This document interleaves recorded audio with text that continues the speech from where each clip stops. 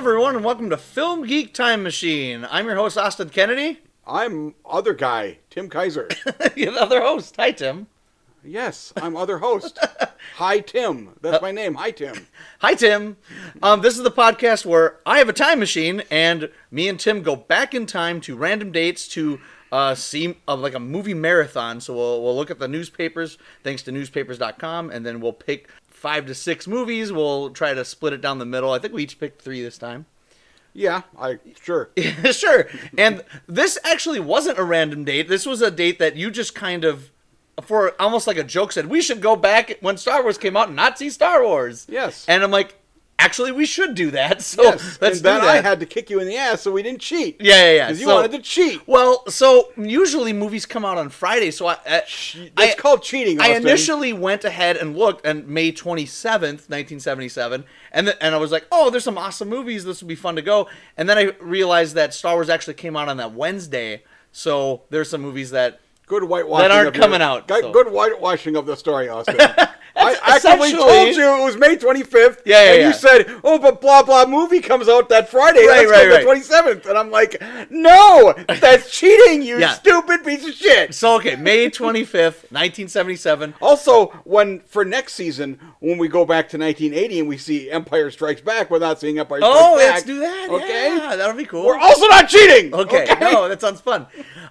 So May 27th, or May 25th, 1977, the day Star Wars came out, it opened in 2 theaters here in Minnesota at St. Louis Park and somewhere else. It had big ads. Very large ads. There's one big ad. Because we also have this here, Cross of Iron. Which is a Sam is Peckinpah in 10 theaters. Star Wars was in 2. And it had a giant full-page ad, basically. And guess what? We are not going to go see it. We didn't go see it. I've seen it numerous times. Yeah, That's why we don't need to fucking see Star Wars. No. So we're not seeing it. We're going to go see the other movies that were out at the time.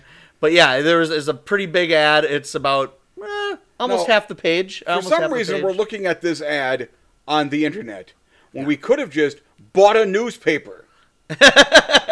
Oh, back then. We went to 77, Austin. But we looked at this. They cost like a dime. We looked at we're looking at the newspaper before we go so we can kind of plan out the I understand, but now we could have the actual thing in front of us. And they could be hearing cool newspaper sounds. Next time we can do that. Let's do that next time we go back. That's too much work. Okay, I'm not going to make newspaper sounds.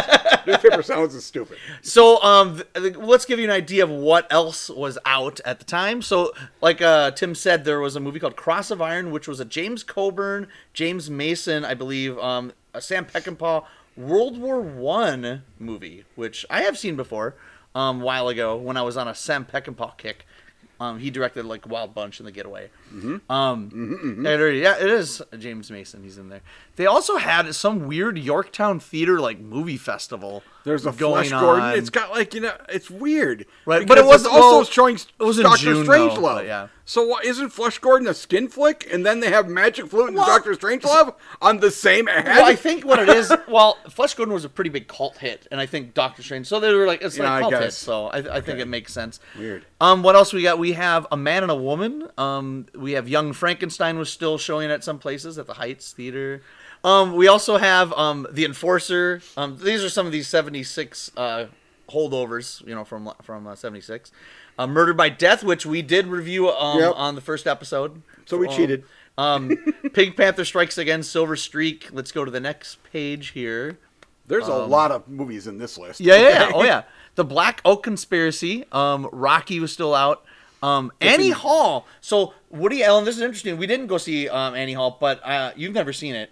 But this won Best Picture, beating Star Wars for Best Picture. Yeah. So it's interesting that this came out. A Star is Born. Chris Christopherson. Annie Hall should not have beat Star Wars. Star Wars, we traveled to the date when pop culture began. That's true. Austin, That's okay? True. That is true. Annie Hall is a tiny bit of pop culture. Yeah. But then Star Wars literally rules the world. It is pop culture, right? It is Silver Streak, Enforcer. What else do we got here? Oh, I didn't say Star is Born. Barbara Streisand. Yes. Chris Christopherson. The third version of Star is Born. Fun with Dick and Jane, which was the original, not the Jim Carrey Tia Leone. One of Oh, really? This doesn't have Jim Carrey in it No, when he was this is- 4 years old? Well, a lot of people might not know that was a remake. So Yeah. George Segal, Jane Fonda Yeah. this was the original version of that movie. Alice Doesn't Live Here Anymore, which was a great Martin Scorsese film. The 7% Solution, which is I kind of wouldn't have. I kind of wish I had seen that one. that one is pretty good. But yeah, and then the drive-in, they had a bunch. They had Death Race 2000 on one of the drive-ins. Yep, there's part of Too Hot to Handle, the triple feature one there, which we didn't do. So we actually cheated a drive-in again because we had already seen Murder. We already saw the first one, yeah.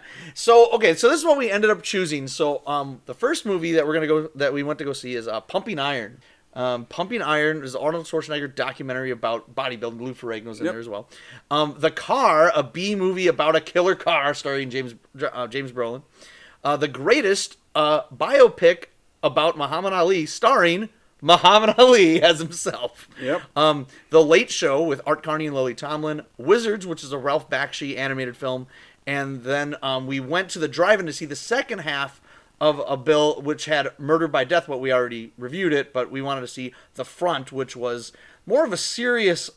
I wouldn't call it a Woody Allen movie because it's not written or directed by Woody Allen, but it's... I'll tell you if I think it's a Woody Allen movie when we get to it. Oh, me too. but it stars Woody Allen about the Hollywood Blacklist in the 50s. Before we actually talk about the movies, let's go into what the vibe was in 1977 when we went back in. Yeah, for looking at the songs that were popular and the TV shows that were popular. So in 1977 in May, Sir Duke by Stevie Wonder was number one. It would appear it was number two the previous week. So yes. This is the first week at number one. It was a peak position. It's not telling us on here how long it was number one. No, whatever. When I Need You by Leo Sayer.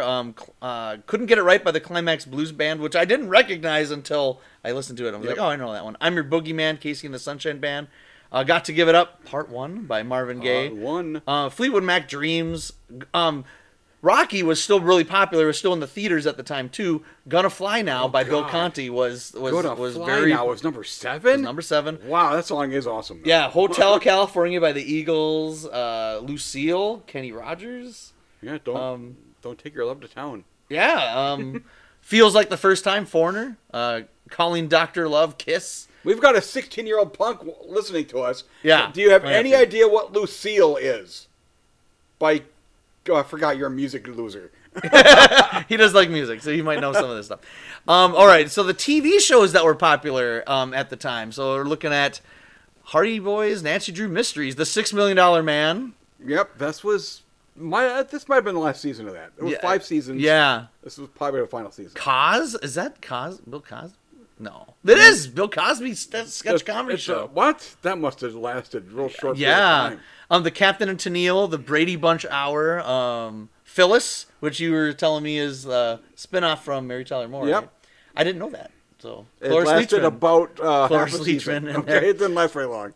Little House on the Prairie, Happy Days, Laverne and Shirley. Some Maude there. We got Bustin' Loose. Jeffersons, which was fucking huge. Kojak. Little House on the Prairie. Yeah. Was on at the same time as Jeffersons. Those are both hits. Yeah. Those are both massive things. Massive hits. That's crazy. Good Times, which I was a big fan of. Like All in the Family, Alice. Happy Days, followed by Laverne and Shirley. Yeah. CPO Sharky. That was like the peak Happy Days. Is that the Don Rickles? It is. Yeah. Don Rickles, CPO Sharky. I kind of want to watch that. That was being recorded like right next to the Today Show. Barney Miller, Welcome Back, Kotter. What's Happening? Oh, I love that show. Tonight Show. That's what it was. Recorded. He would just drop into the Night Show. Yeah, yeah.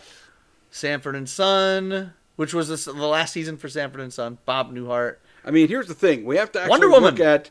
It says spring and stuff, so we're kind of. Some of these we're were in fall. the spring, but some of these are the same. I mean, this whole thing is Emergency. Mary Tyler Moore, Bob Newhart, and All in the Family. That was a fucking block of magic. Okay, so that was the vibe. Oh, Three's Company premiered at this time in November. So that was. That's also pop culture. It is. All right, so. That was it. So here we are. We're going to be watching our first movie, which is Pumping Iron. Oh, yeah. Let me get my notes. Have you? No, I've never seen this movie, and I always wanted to. I don't know how you feel about Arnold, but I like Arnold Schwarzenegger. I mean, I grew up in the 80s. Yeah. No, Arnold sucks. Well, I don't know. Arnold's awesome. What are you talking about? Yeah. And so it was. I was really curious to watch kind of like his first kind of. I mean, appeared in movies before. He was in that B movie Hercules in New York in 1970, and then he was also small supporting role in Stay Hungry, which I think was actually shot after this movie was made. He did the villain like the next year. That was 70. It might have been 79 actually. Well, something like that. Yeah. But this was actually shot like in 75, and they had to get funding. They actually lost funding for the movie, so there was like a year where they took a hiatus on this film. As I was reading about it. Oh, yeah, weird. So Pumping Iron, it's pretty much just a straightforward documentary on bodybuilding, what it's like, and it shows our first documentary. Yeah, it is. I think. Yeah, it is, right? And do you like documentaries? I like documentaries. I like documentaries. I like good ones, and bad ones can be enjoyable. Yeah. This one follows Arnold Schwarzenegger mainly and Lou Ferrigno as they're kind of competing for Mr. Olympia. Yes, Mr. Universe. This is the reason we know their names. Yes, both of them became famous because of this right.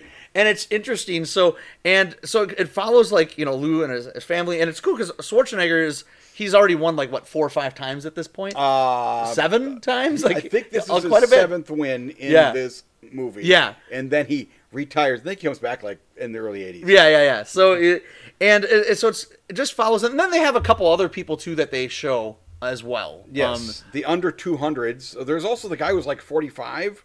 Yeah, that guy's really huge. Actually, that guy is real big and has Mike real bad hair. Mike Katz was Ken Waller was another one. They have interviews with the actors while they're showing a lot of flexing. Oh, there's also a lot of working out when they show close up their faces when they're bench pressing, and I'm like, that guy's ugly. He's real hideous when he's doing that. Well, when you're watching some of this stuff, like the close up on the muscles and stuff, I was getting almost kind of ill. It's kind of I found it kind of gross. They are. I mean, they get real veiny. A little too gross. I think they were kind of in pose shape for a lot of this, and I think in reality they don't actually look that veiny. No, they're it's just in competition. Yes, but I think because they knew they were filming this stuff, it was just I'm not allowed to have anything to drink for the last 2 days. Oh, it's crazy, and they gotta be real freaking thin. It was really crazy. And then I also read too that this movie started the '80s exercise workout gym phase, because it was a big, because with the aerobics classes or aerobics videos and all that stuff. That's kind of what started this craze, is what I read anyways about this film. Because I think a lot of modern people though would have this mentality of there's the people who look super buff now, then you go back in time and there's people that didn't look like this. 1977 they looked like that. But you go back to the 50s, and the people who are in really good shape, the guys who are in really good shape, are the guys from Gentlemen for Blondes, which are, sure, they're in shape, but they don't look like that. It's it's a little too much almost. So what's interesting about the movie, the best thing for me about the movie was watching Arnold Schwarzenegger talk. You could definitely see why he became as popular as he became, because he shows a lot of charisma. When he walks into the room and people are talking to him, people are listening to him, people are laughing with him. He's funny. Yeah, he's funny. He's kind of a jerk sometimes. Well, I think that's him being a 28-year-old, smart ass. I don't necessarily think... They all look older than they are. Yeah. Just because Lou Ferrigno was about 24, I think. 23, 24. He looks a lot older. It's because they're all so huge. Yeah. They spent 10 years making themselves massive, okay? And so hearing about that stuff. So just seeing Schwarzenegger be that charismatic, and I'm like, I can see why someone in Hollywood would be like, we got to put him in a movie. You can easily see that. And it made for probably a very easy documentary, because there isn't a ton of, there's locations. Yeah. But it's not a road picture. No. They're just now they're in this gym, and now they're at a different gym. And now they're in competition. Then they went to South Africa, right? Is that what they went to do that was big weird. Finale? There's all this South Africa talk. Yeah. And I'm like, this is peak apartheid. Yeah. And nobody ever fucking mentions it. Right. No one was talking about it. So as a documentary, it's kind of hard because I don't have a whole lot to say about this movie. A little. I have a little bit. I have notes and such. I have notes too. I loved the song, actually. I'd never heard that song before, and I'm like, the song's pretty good. This song is pretty funky groovy. Yeah, and the composer, Michael Small, did the soundtrack.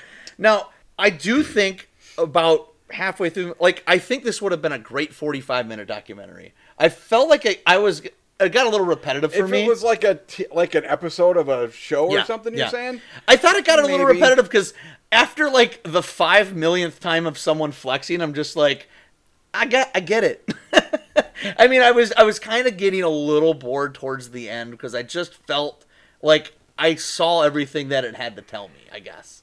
I don't think it's bad at all. It tries to like tell a narrative a little bit to a degree with Lou Ferrigno, and with that Columbo guy. Yeah. Who kind of just looks like Tiny Arnold in many ways. I mean, he's a much shorter person. It was Schwarzenegger's training partner. Under 200 pounds thing, which I didn't know anything about how these the Olympia. No, because Mr. Olympic or Mr. Universe is a different thing. Yes. And Olympia is this whole thing where they said, let's take all the people who won all the different things, and they could compete against each other, because my name's Arnold Schwarzenegger, and I like winning things, okay? But it was funny hearing, and of course, I'm sure you probably wrote this in your notes, but the big famous quote of Schwarzenegger in the film. Oh, my God. Yes. That was like the only part of this I know I had seen. Oh God, it's like coming. So well, he's talking about like how he and it's rated PG, 1977 PG. So there's this PG was weird. It was. Well, there was no PG-13 at the time, so yeah. But what happens is, so he's talking about what it's like to actually flex, and it's like, and it feels like your skin's going to explode, and it's like having sex with a woman and coming, and then he says it 50 more times. He talks about coming and for like about a minute and a half, and he's just like, and then it's like I come every day, and then when they put it on a show, it's like I'm coming for them, and I get to come all the time. I thought he was going to talk about how they were coming and going and going and coming, but always too soon. Right. That's Blazing Saddles. Yes, it is. You fucking jerk! Understand my references. No. I knew what it was. I knew it was Mel Brooks. I was processing if it was History of the World Part 1 or Blazing Saddles. Yeah, Blazing Saddles. Yeah, I knew it was Madeline Kahn. But that was really funny. That was like in the first half of the movie, and seeing Lou Ferrigno and his dad, and I was kind of cheering for Lou. I kind of wanted him to beat Schwarzenegger. I was sort of cheering for Columbo. Oh yeah, and actually, when they did the little pose off at the end, and I'm like, is he gonna beat Schwarzenegger? Well, here's the thing, I knew he didn't. Yeah, because I knew somewhat of the history, but also I'm like, I kind of thought he should have, because he looked better to me. Arnold looks good, but Columbo looked more toned, maybe more ripped. Also because he was shorter, so it was more impressive. I felt like it was just like he was. It was just kind of neat to see him. It's weird if you didn't see him standing next to Arnold. I think would be the thing. Yeah, because you would go. If you didn't have a reference point, you're like, holy shit, that guy's fucking huge. Right. Oh, that's a really buff child, is what it kind of looks like. Which I feel bad. I don't know if Columbo's still around. No. I love you, buddy. Yeah. Please don't beat me up for saying that. So, okay? what I found interesting was when I was looking at Wikipedia, it was originally going to be a perspective of a newcomer to the sport. So they were going to have Bud Cort. Bud Cort was the kid in Harold and Maude. He's Harold. What? They were going to have him. That scrawny guy? They were going to have him follow around to do a transformation for him, and then he like... Is it going to take a span of 12 years? Yeah, I don't understand. So right here it says, Cort trained at Gold's Gym for a brief period, taking lessons from Schwarzenegger, but said he was wrong for the project and left. Weird.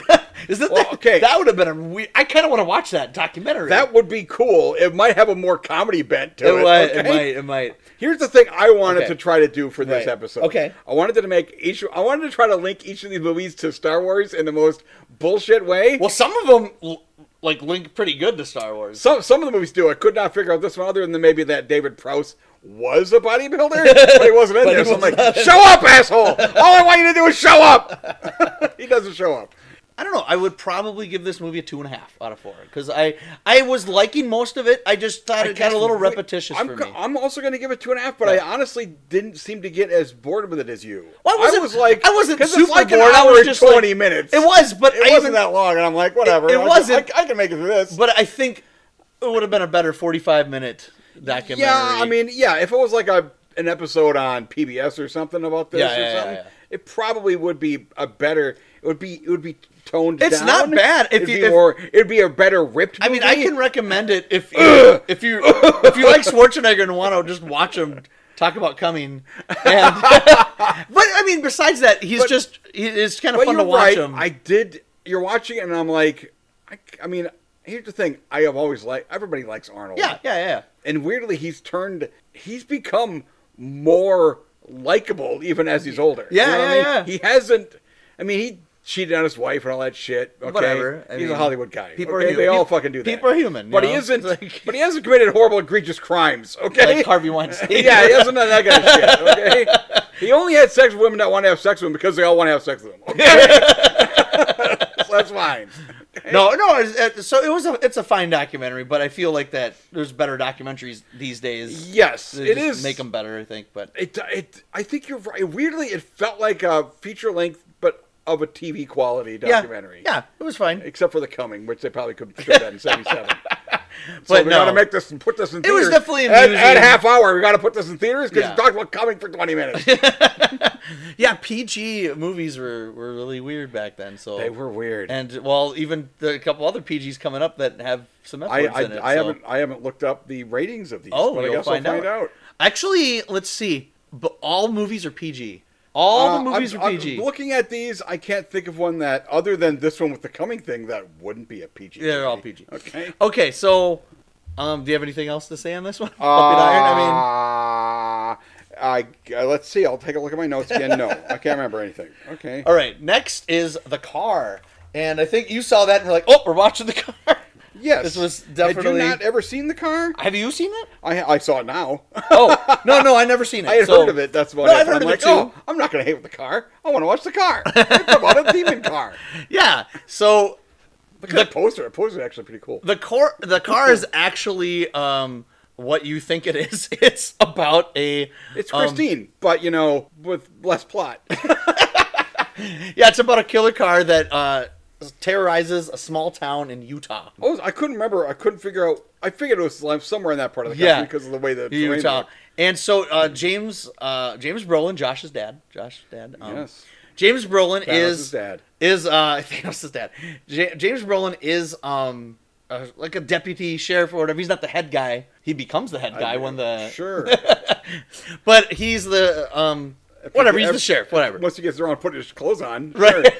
Sure. And there's a car going around killing people, and we'll go into more details of the plot and stuff. This is just the rundown. They have to figure out how to get rid of this car, pretty much, because the car is going around killing people. They think it's a person. They in do. A car They think it's a person for in a good car. Bit. And then towards the end of the movie, that Ronnie Cox, I think, who's an alcoholic in the movie. There's also like a Native American woman who just basically says there's nobody in the car. Right. And then Ronnie Cox is just like, but the car won't go on hallowed ground because it's a demon and all that stuff. All those kids just roamed into a random cemetery in the middle of a fucking desert, and I'm like, okay, whatever. And then the car. I mean, I did enjoy it when the car got there and it couldn't go any further. And I'm like, holy shit, they can't go on that cemetery.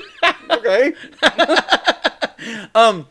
So then it leads to a big climax with trying to set a trap for the car with dynamite to blow it up. They do a pretty good job setting up the characters of the film. It's weird. The movie kind of has, with the way they set up the characters, it kind of has a disaster film feel to it. Where a disaster film, they'll usually have like an ensemble of characters, and they'll be like, oh, here's this guy, here's this person, a whole bunch here's of them this die. person. So you're right. Yep. A lot of that happens. And then R.G. Armstrong plays the abusive husband or whatever. Right? Yeah. And he's in there. I expected him to die. Yeah. Didn't die. He plays Prune Face in the Dick Tracy movie. So. Okay. Anyways, weird. Random. That's fine. Thanks for knowing that, Austin. Anyways, so they set up, and I really liked Kathleen Lloyd, who played James Brolin's girlfriend. Yeah, she's pretty cool. I really liked her character. Oh, we'll talk about what happens to her, but holy shit, though. That's like the second coolest thing. So the movie is weird. I felt that the acting in the film is the typical B film. Exactly what you expect. It's exactly what you expect. But then the movie is beautiful. However, holy shit, the filmmaking, the cinematography, and the photography in this film, you couldn't have told that guy you were making a B film, because he was making fucking Lawrence of Arabia. Oh God, the shit in this is so fucking pretty. The shots in this film are so great. Yeah. It's really because of where he well was. framed. Like, I'm pretty sure if you're competent, and you're there, you're like, I'm going to accidentally take amazing pictures, okay? Because there's a fucking golden wilderness. That's amazing. Well, besides the pictures, but just even the way he frames the shots with like people in the foreground, you see something in the background, and It's really well shot. The opening I thought was awesome, which was with the bikers and the car tracking on the bikers, and you see, the opening, you actually see the opening credits, and all of a sudden you just hear the soundtrack or the car, like the score by Leonard Rosenman is awesome in this movie. The car's great. Vision is like orange. Yeah, it's like Terminator orange vision. They do a point of view of the car traveling down the road, and it's like a tinted. It's like orange tinted. Then later on, it's like you're looking through the windshield, and I'm like, because in the beginning you're looking from the very front of the car, and then you're looking from the inside, and I'm like, maybe there's just an invisible guy. So you see, there's an invisible demon in the car, Austin. Right? Invisible. So you see like the bikers in the beginning of the movie, and they're going through like a tunnel, and then the car's just like, and they're just like, oh shit. Yeah, but it kills them like one at a time. One gets killed. Well, it was. So it's PG, so it's not super gory, but it's still brutal. They never show any gore at all. They show like some blood aftermath, and that's about it. But when the car is like going up to the girl on the side of the like by the bridge, and like just going up against the cement, and she's like getting crushed, and you're like, Jesus Christ. Yeah, she's like, and then she flies off the edge. They don't show it, but you know it's happening. You're like, Jesus Christ, this is freaky. And then the other guy falls off that bridge too, that big bridge. Yeah. And that was actually a really cool stunt. Because it's a stuntman, it's not a dummy. It's weird. It's not a dummy. It's a guy. Oh, like, it was very much a guy. That it was very awesome. Much a guy. It was very odd how long it took them to find his body. When I'm like, I mean, the bridge is right there, okay? And his body was very visible from the bridge, okay? But it took like half the movie.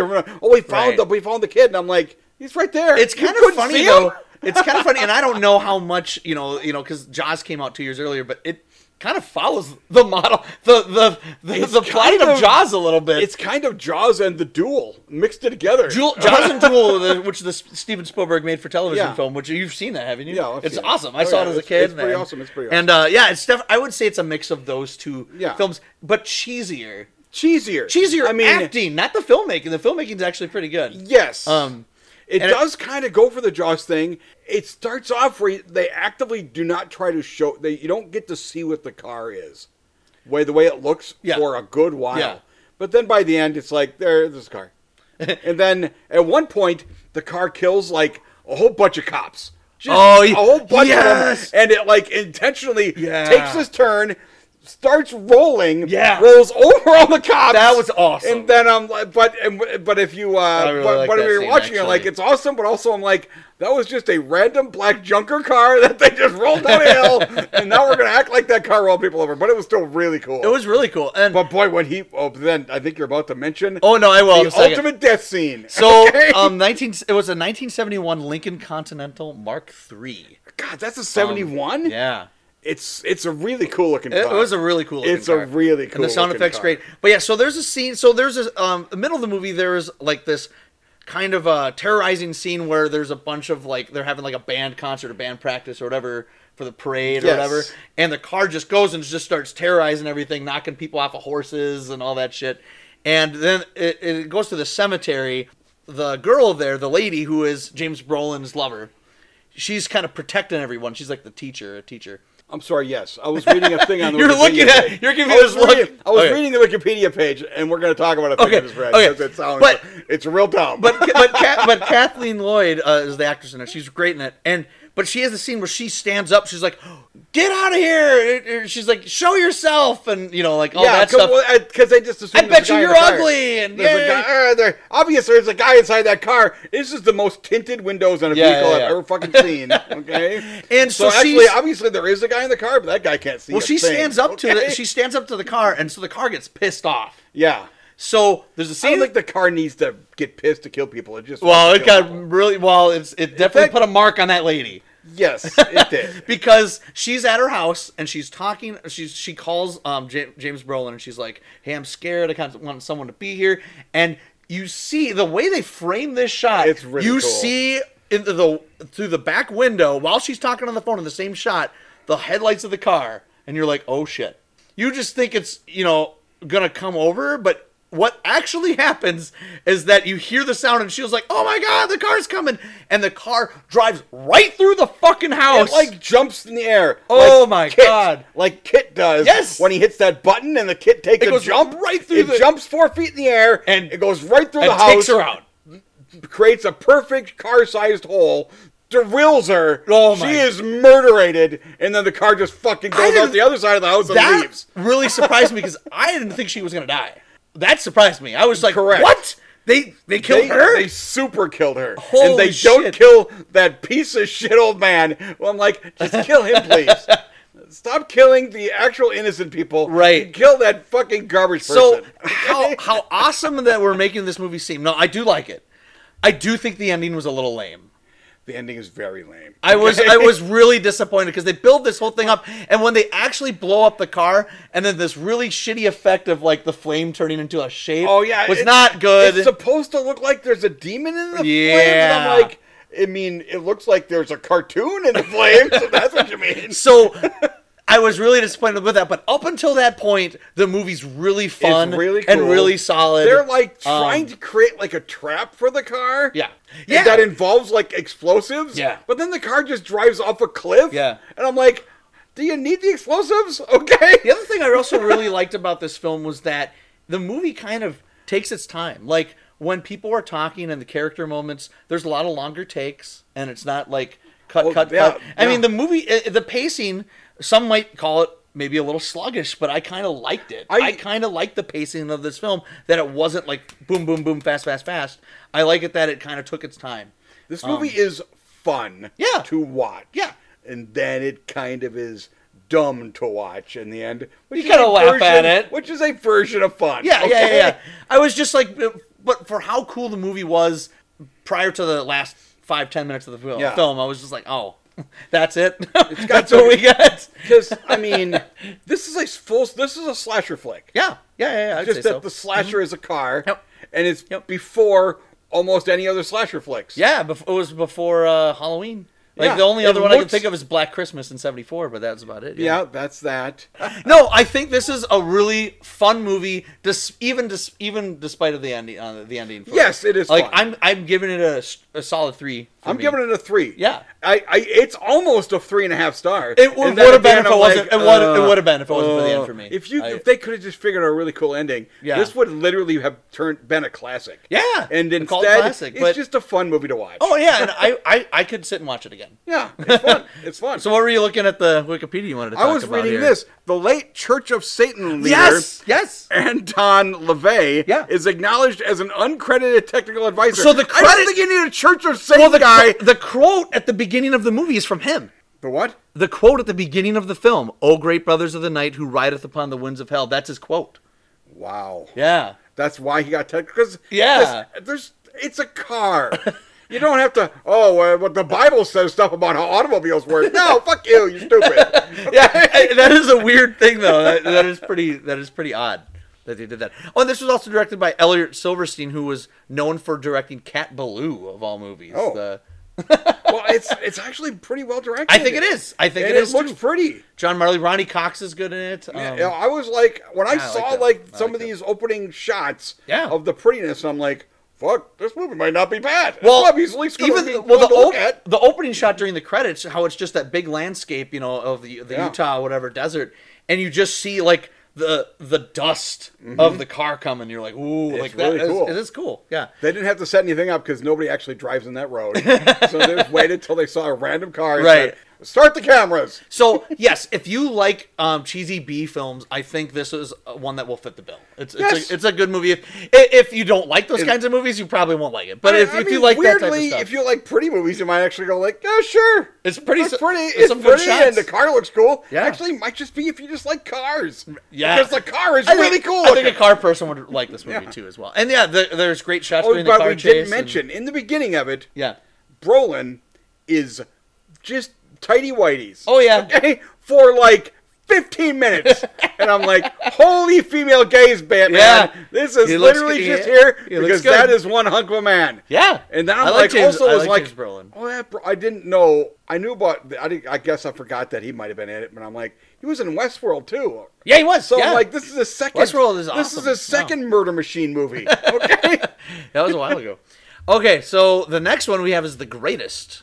I didn't know too much. I knew kind of the film, but you've never heard of Muhammad Ali? Oh well. What? I know Muhammad Ali, but the movie itself, and I was kind of confused. I'm like, is it a documentary? Is it I didn't do a lot of research when I heard about it. I didn't know. So, but it was so The Greatest.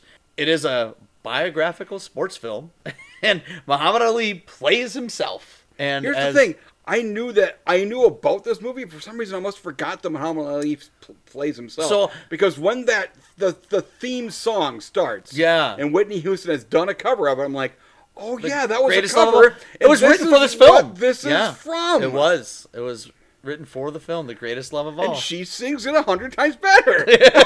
Well, it was George Benson. I mean, he's not bad. It's just he's no Whitney Houston. No. So yeah, story of Cassius Clay, directed by Tom Grease. And I just found out that Tom Grease passed away during post-production of this film. It said it in the end credits. Yeah, the end credits, yeah. So I was just like, oh, shit. So that's interesting. What's neat about the movie is, Muhammad Ali is his life story, but they surround him with veteran actors like Ernest Borgnine and Ben Johnson and Robert Duvall. And you're like, oh, Paul Winfield's in this, John Marley. Actually, John Marley was also he was the older cop that died in the car. And he's one of his trainers in this movie. As the credits kept going in the beginning, I'm like, is everybody in this fucking movie? Holy shit, the names just keep coming. Yeah. So the movie starts off with him. They had another actor playing him when he was 18. And he was, actually was pretty good. That kid was great. Really good. It was Chip McAllister. That kid was a good fake Muhammad Ali. I think he was really good. I'm going to say he was a better fake Muhammad Ali than Muhammad Ali. Okay? It was kind of neat to see him, to see that. But yeah, it follows that and it shows him like, he was in the Olympics and then he wants to get sponsors and stuff. But it's kind of neat because you kind of see the racist stuff that was going on with like his promoters and stuff. It shows like, this movie tries to say, let's do Muhammad Ali's his entire life story in 85 minutes. Yeah. All of it. Every unconnected scene possible. Yeah. Okay? Yeah. He told me a story about this one time where he worked for a woman for 3 days. Yeah. Let's put that in the movie. Yeah. I'm like, no! What the fuck wrong with you? Yeah. Disjointed would be a nice way to say this every scene. I'm like, I wonder if this scene's actually going to matter in this movie. Well, or not. So so it's just a hodgepodge of different scenes strung together. Yeah. Like, oh, there's his first marriage, and then there's this. Oh, he's grooming the 17-year-old, and then it's like I looked that up. She was 17 when they got married. Watching this, they got married, and I'm like, he's in this movie. Does he not realize just how bad he comes off in certain parts of this movie? Yeah. He was like super abusive to his first wife. Yeah, and she was just really, like, you can't go out like that. You're showing your knees. Oh my God, you're wearing a skirt. And then I can't believe it. I can see your legs. Drags her up by the arm to the room. Yeah, and I'm like, in an actual biopic, this would be a scene that you're in there to show like, oh, he's a multi-level. In this one, I think he just says, we're just going to tell the story about how my first marriage broke up. But he doesn't seem to realize it's because I'm a piece of shit. Okay? No, I feel like that he feels like he's in the right in this movie. That's what it feels like. I honestly think he does. I think it is and then he grooms that one woman, that one girl, and I'm like, this is just creepy. Yeah. Okay? Yeah. So, then he's picking up hookers, too, in the beginning of the movie. There's also very interesting things. Yeah, absolutely. So I like all the stuff with like Ernest Borgnine, so you get to see him in there. I like with Robert Duvall's not in it very much, but that when that one scene though when him and Muhammad Ali were yelling at each other was pretty cool. I think it was really smart for the director to surround Muhammad Ali with veteran actors because I think it kind of elevated him a bit. As an actor, I kind of thought he was, I'm not going to say he was a great actor, but I think he's an interesting actor. Well, he's interesting because he's playing himself. Well, and so he literally can use, and he rhymes how he talks. His weird speech patterns. Yeah. And I'm like, I can't really pick on him. It's how he talked. Yeah. Okay. But it was kind of neat to see that in the movie, and it was interesting to watch that. So I kind of like that. It was a weird bit of cast with James Earl Jones plays Malcolm X. Yes. That was kind of weird. But he's good at it because he's fucking James Earl Jones. And there's your Star Wars connection, Darth Vader. Oh, yes. There you go. That's why. Oh, fuck. What's the car? I figured it out. I figured this one out. Okay. I'm sorry. We're backing up to the car. Yeah. The car has one sequel. Okay. Oh. In the sequel, there's only one character. One actor who is also in the car. Okay. And the sequel's like 99. It's like 20 fucking years later. The guy who is the only character, the only person who goes on, his character's name is Luke. So guess what? There's your connection. He's the connection! I figured it out! There's your connection. Luke Skywalker's in that fucking movie! But yeah, I mean, he's a drunken asshole in that car movie. Right. But so is Luke. Okay, so but James, Oh, Ronnie Cox. Yeah. Yeah, he was a real drunken piece of shit. But his character's name was Luke. Right. Okay. But James Earl Jones, and he was fine in the movie. It's like you almost didn't need the scene really. There's just a lot of scenes. They show him they show him how he get into his religion. He changes his. Well, they didn't really show him change his name all of a sudden. Oh, I'm Muhammad Ali all of a sudden. He sort of just does a speech. Well, they sort of. I mean, here's the thing. This movie could have literally just been entirely about his conversion. Yeah. That would have been a better, interesting movie. It could have been the conversion and the draft thing. Well, I think that could have been an hour and a half movie and would have been a tighter movie. Yeah. And wouldn't have had literally half hour beforehand where there's this younger 18-year-old version of him, and then there's this transition scene where suddenly he's playing Muhammad Ali, and I'm like, oh, that guy now he's picking up a hooker. What's happening? Now he's 40 years old. Yeah, okay? Right. But when he was picking up a hooker in that first scene, he's like, "Hey, baby, come on!" When he picked up the white woman, that was awesome. See, that's the thing. I'm watching, and I'm like, he picks her up, and I'm like, I think this happened. Okay, I think this scene is word for word what happened in real life, because then he was like going to go into this hotel with her, and she sees a bunch of other black guys show up because they see Muhammad Ali or Cassius Clay. They see him. And they're talking to him and stuff. And Muhammad Ali's just like, there's a white woman right there. I want to go see the white woman. Let's go to the white woman. I'm going to shut the fuck up. We're going to the white woman. Shut up, white woman right there. Okay? It's like, I'm not even exaggerating that much. No, that's awesome. But she sees all those other guys that she closes the door and goes in and goes, God damn it. That white woman's gone. But then he goes in there. Malcolm X's making a speech. And he converts on the spot. Yeah. Sure. That's why this movie could have had more debating with him converting and stuff like that. Well, then they go to his fights, and all the fights, which I don't mind this approach, was they used footage from his past fights. Yes. Which actually I thought was cool because that's what actual fights look like. I think these weren't Hollywood fights. No. These were fights. No, there's only one time where a person he fights Sonny Liston. Yeah. But Sonny Liston is played by a different guy. Yeah. And then when they cut in there, I'm like, actually a pretty good job casting because I think they did. They looked pretty Sonny Liston like. I expected there was a reasonable chance that George Foreman might be in this as George Foreman. Right. That would have been cool. Okay. So my major problem with the movie, and I think it might have been yours too, is that it's so disjointed because it goes to this scene, then it goes to this scene, then it goes to this scene without any rhyme or reason or any of time. It doesn't even say 5 years later, 2 years later. It's just it starts off where he just won the gold. Yeah. Right? He then gets a job. I still don't know what happened there. Yeah. He got a job with this woman. Yeah. I mean, there was weird racist hillbilly piece of shit, which in an actual movie would have come back in some way. No, that's just a scene that happened. So which I understand. Your actual life is filled with unconnected shit. Okay? I do have to say this because James Gammon played that farmer guy that was like, hey boy, come here. So he's the coach from Major League. The guy that has the voice like this. And really? Yeah. So that's holy shit, I did not recognize that. James Gammon. I'm like, I 15 years will really age a guy. I love James Gammon. Okay?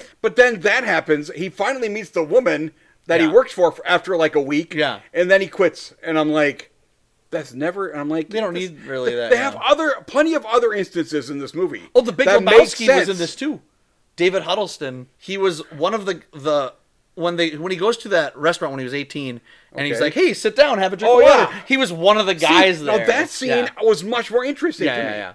Because he got something to drink and you could see all these half of the white people were really. We gotta remember this was what, 1960? That was probably 65, 64, somewhere in there maybe. Okay. But maybe it was 60. I guess. 60. I think, because that's when he won the gold. It was probably 60, yeah. But that scene was, I found, now granted, the one where he had the job, it was tense. Yeah. But also, he himself didn't seem to give a shit. Okay? No, he didn't give a fuck. Which, I mean, it had been his life, right. Okay?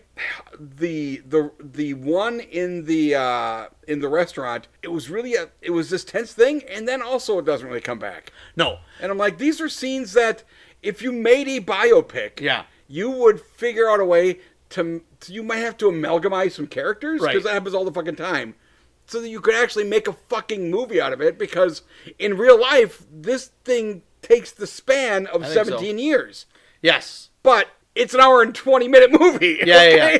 So that was my big issue, and then my other issue was that Muhammad Ali comes across as a fucking asshole, anyways. Yeah. So it starts. So I don't really like. So the second half of the movie, I'm just like, every time it went to another scene, I'm like, God damn it! Like, what's going on? What the hell? I definitely stopped being engaged, and then I just didn't care about Muhammad Ali. I'm like, you're a jerk.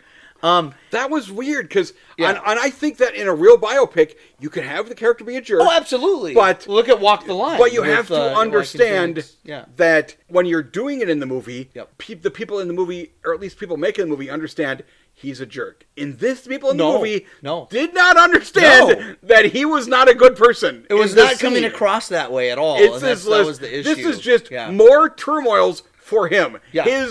His slutty ex-wife is a turmoil for him. And I'm like, no, you're the bad guy in this scene, okay? He's like whipping her around. It's and I'm like, weird. Yeah, it is really confusing sometimes. I did not like that. The fact that they obviously think that he is supposed to be a problem. And I'm like, it's a problem everybody else has. So I don't know if you've ever sing it, but it's a documentary from 1996 called When We Were Kings. It won Best Documentary Feature Film. Awesome documentary about his life. Like, if you're gonna watch a biopic, I would watch this. I've never seen. I think I've seen Ali. And then Ali, which was the Michael Mann film with Will Smith, and I like that a lot. That one's really good. I think I've seen it. I don't remember anything about it. It's really good, but I guarantee it's better than this. That came out in 2001 because it's made by filmmakers, and it's not literally just Muhammad Ali showing up and saying, "This thing happened. Let's put that in the movie." Was based off of his book, I think.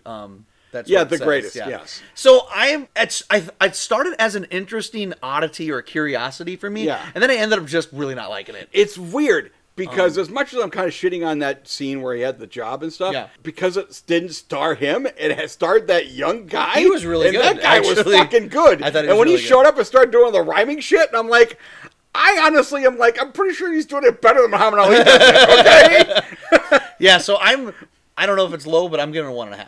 So.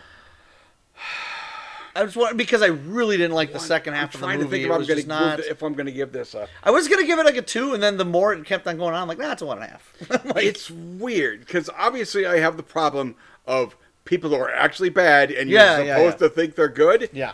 This one's even more bad, because it's got the actual people, and the actual people think they're good, but they're actually kind of not great, okay? No. I'm going to go with 1. Wow. Okay. So, you didn't like. Okay. Wow. Here's the thing. I was actually watchable. Yeah. Okay. But that's how I am. Yeah. Okay? Yeah. Sometimes a movie can be made just fine, and I'm like, fuck that garbage movie. Okay? 0 stars for Play It Again, Sam. That's right. All right. There's 2 other 0-star movies, Austin Kennedy. That you gave? Yes. I'm trying to think. I gave 0 to Big Let It Ride. Mom? Oh, Let It Ride. And that cop movie from that's right. I can't remember what he's called. I forgot what it was called. I can't remember what it's called. That might have been the thing. Vice Squad. I yelled the most at that one, because that is offensive garbage. Okay? All right, so halfway through, so now we're in the evening time, 7:30, we're seeing The Late Show. The evening. Yeah. Hey, guess what? Art Carney was in the holiday special. Yes! Done. I knew. Link! Star Wars Link! I knew you were going to do that. So last positive thing I say about this movie! That's what I say, too. So The Late Show, this is written and directed by Robert Benton. Robert Benton went on, so this was his second film. His first movie was Bad Company with Jeff Bridges. It was a Western, and it was pretty good. I never saw this one. I always wanted to. And then his third movie won Best Picture, which was Kramer versus Kramer. He went on to write and direct Kramer versus Kramer, so this was his second film. Okay. Really? Yes. This was after Kramer versus Kramer. This is right before it. Right before it, and then he did Kramer versus Kramer. Fucking Kramer. Are you a fan of that? I love that movie. He got another job after this movie, is what I'm saying, okay? Wow. You didn't like this movie. Okay, I'm going to tell you. I think I mentioned to you like a week ago, and I'm like, I think you're going to have a disagreement, because watching this, I'm like, this movie is fucking targeted at Austin Kennedy, and I fucking hate it. Well, we'll see. So we'll see. I don't know. All right. Anyway, so Art Carney, Lily Tomlin, and they are. This is kind of like a neo-noir type movie, sure, where he plays a private investigator. He's like an over-the-hill PI. Right. He like lives with some old lady. This movie, so the premise is interesting to me because I've never seen this happen, or I've never really seen a movie like this. This is actually about a private eye in the 70s who in the 40s was like Humphrey Bogart. I don't think I've ever seen that. I will agree. I thought that was a really... The premise of this I thought that was a really cool premise. So it got me right away with that. I thought that was really neat. With the premise, anyways. Mm-hmm. And so it starts off, and I really like the opening, too, where it kind of starts off like how one of those movies would show up, where you see the camera pans around the room, and you see, like, old photographs, and you see, like, oh, this is licensed, he was a private detective. And it has a really intriguing opening, because he's just sitting there, and all of a sudden, he gets a knock at his door, and he opens it up, and his landlady's like, hey, your friend's here, and the friend shows up, and all of a sudden, he opens his mouth, and blood starts coming. I was like, holy shit! He's been shot, but somehow the old lady didn't notice. That scared me. Well, he was holding something over his wound or whatever. The opening of it, I was fine with. Yeah. Okay. So he lays down, and he's just like, hey, I was working a case, and there's a case, and he's like, who did it? Who killed you? And he's like, nope. This case is great. You're going to go, he's like telling him about the case, and he's like, who killed you? Yeah. But he doesn't tell him, so he dies, and he goes to the funeral, and then one of old colleague of his, Charlie, played by Bill Macy, not William H. Macy, but Bill Macy, is there with I saw a girl that in the credits. I'm like, I assume that's a different guy. Yeah. Margot. It's funny because a lot of people call him Bill anyways. Yeah. But anyways. Some call William Shatner Bill. There's a character, Margot, played by Lily Tomlin, and she's kind of like, I think they were trying to make her like a hippy-dippy, like whatever health. Whatever. They could have just made her dead because she's the most annoying character in a fucking movie I've ever fucking seen. I had a feeling that. God damn, is she annoying in this movie?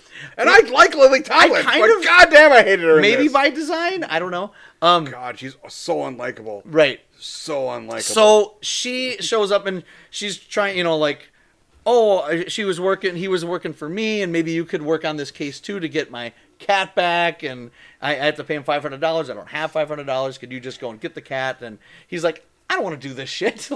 I'm like, get out of here, lady. I love how he calls her doll because that's the 40s. So he's like, fucking hated it. Oh, that's. But here's the thing: it's like, every time he talked, it sounded to me like an 8-year-old who had just seen a James Cagney movie, and now he wants to act like James Cagney. And I'm like, but he was James Cagney because he was in the 40s. But he was fucking bad at it. Is what I'm saying. I don't think so. I thought he sounded so fucking bullshit fake every time he talked, and I'm like, oh my god, shut up. Just talk like a fucking person. Okay? So, anyways, he ends up. I'm sorry, Austin. No, that's okay. I don't know if you're gonna like this movie or not, but I really fucking. You're gonna find out if I like it or not. I really fucking hate it. Right. So, I didn't hate it. So Charlie, I knew that watching it. I'm like, Austin's gonna like this fucking movie. This movie sucks. Well, I didn't say I liked it. All right. So, anyways, so Charlie, he tracks Charlie down, and he's just like, hey, I think he takes the case because he wants to find out who killed his friend. So there's a lot of all these. I don't understand any of the cat shit that happened in this fucking movie. All these types of movies, there's like a MacGuffin, and then there's like you gotta find the cat, but then there's like all these double crosses. It's not 100% clear, but a lot of these films are kind of like that, anyways. Like if you watch The Big Sleep, Chinatown. Well, Chinatown's pretty clear, but it kind of had a Chinatown feel to it a little bit. I'm a big Chinatown fan. Have you seen Chinatown? Long time ago. So I'll have good. to watch it. I was young, a kid, so I'm gonna have a very different viewing experience. And now. so Lily Tomlin ends up kind of coming with Art Carney on the case, and she clashes with Art Carney because Art Carney is like the old school whatever, and she's kind of like they make her like this because she doesn't know how to hold conversations. Right. Okay, and also he doesn't know how to hold conversations. Okay? Right, but they're both horrible monsters that I wish an asteroid would fucking fall in their head. So. Lily Tomlin's character was supposed to be kind of like the yin to his yang or whatever. So it's like he's the straight person and she's like the crazy whatever. And I didn't hate either one of them. Lily Tomlin, I do feel like her performance didn't belong in this film. I do feel like I would have liked it in a better film. In a different film, I should say. What I really like the premise of the film. So this is probably going to be our biggest disagreement because I understand about Lily Tomlin. I really liked Art Carney in this film. Like I really found it. Really, I thought his performance so fucking fake. I thought his performance was really good, and that one scene one of the first scenes when they're at his house and that guy's there, and all of a sudden, boom, he gets shot, and that car's going down the street, and he pulls that shot when he holds the gun up. I was like, fuck yeah! Like, I just thought that was so cool. That was a great scene, great moment. And then he shoots him, and then he's like, "Aren't you gonna go chase him?" I was like, "Lady, I'm gonna get a heart attack. What are you talking about?" I mean, I like the idea of this. So I just didn't think he did it in a way that made me give one rat's fucking shit. So I really liked Art Carney. So for me, that was my favorite part of the film, was Art Carney's performance. The point where it loses me, where I feel like that, and all the twists and stuff are kind of neat. And I thought Joanna Cassidy, again, she was in the package, and she's also, when Who Framed Roger Rabbit was the love interest in Who Framed Roger Rabbit. Yeah, she's cool. She was good in the film as kind of like the femme fatale or whatever. She shows up and pointing the gun at him. And I also really liked kind of the villain in the film, Birdwell. I think Eugene Roche was his name. Instead of offering him a bribe, he's like, "I got a brand new Cadillac. I got these sound system." I actually liked that character a lot. I thought that stuff was funny. I thought that guy was funny, because that guy was like, that guy is annoying, and he weirdly seems to know he's annoying. I thought that was... She was annoying, and she thought, this is how you be a good person, this is how you be entertaining. You be the most fucking annoying human being in the world. Shut up! So my big problem with the film was that I think this movie was banking on, because usually in a film noir, you don't bank on the actual plot or the MacGuffin. That's just an idea. That's just a way to get involved with the characters. I think the core of this film, they were banking on the relationship between Ira, Art Carney, and Margot Lily Tomlin, and that's where the movie loses me. God, the fact that by the end you're supposed to think they're friends, and I'm like, I didn't buy it. I did not. He hates her almost as much as I hate her. Yet somehow they're friends. So like I said, I didn't find her annoying because I thought she was funny at times, because I feel like that was the design of her character. Kind of like Kate Capshaw in Indiana Jones Temple of Doom. People are like, she's annoying. I'm like, well, she's kind of supposed to be. But that's kind of how I felt about... Yeah, you're right. She's supposed to be in this. I don't think she was supposed to be annoying in this. You don't think so? I think this was supposed to be a character. Yeah. And then she would just keep talking. I'm like, why are you still saying things? So for me, I end up not recommending the film. So it's a 2.5 for me, because I really liked Art Carney a lot in this. I liked the premise and some of the scenes itself. I like the villain. It just the core of the relationship between the two main characters just did not land, and I feel like that. If it did, this would have been really up there for me, because I really liked a lot of the other stuff in it. So, okay, here you go. Let me show you something on my phone here. Yeah. Here's my notes. That's the greatest. For the greatest. Okay. Okay, that's a lot. See all those notes? Yeah. Here are my notes for the Late Show. Okay. This movie was. I want to read them. I can read them all. Okay. Because there's like 5 words here, okay? Okay. This movie was so fucking stupid and boring. But, okay, basically it just says, Star Wars Holiday Special had Art Carney. That is note number 1, because I was trying to link Star Wars in, okay? There is a cool walking shot. Yeah. That was like the first, that was maybe the only positive thing I put on here. Yeah. There was this crazy, like, panning, like, walking shot with a... Dolly? That's what it's called. That. I know what you're talking about. And it kept going on. I'm like, that was a pretty cool shot. Yep. And that was when Lily Tomlin kind of shows up. Yeah. There's also some, that shit with her cat. They then get her cat, and then they just ignore the cat. And I'm like, what the fuck's going on in this fucking shitty movie? And then it just literally says, trying hard to be cool. No idea what is happening. Both Art and Lily are very annoying. They both talk so stupid. I don't care about anything that happens in this movie. Wow. That was the entirety of my comments. What's interesting, too, like, Robert Altman's one of my favorite filmmakers. He he was a producer of the film, because Robert Benton brought the script to him and said, I'll help you produce it. But at this point, they made a TV show. I think Robert Altman would have... Did you see that? Better, yeah. I looked it up. They made a fucking TV show based on this premise. And guess what? It failed. Okay? What a fucking surprise. Wow. But it didn't have these two people, so it might have actually been better. And here's the thing. I like Lily Tomlin.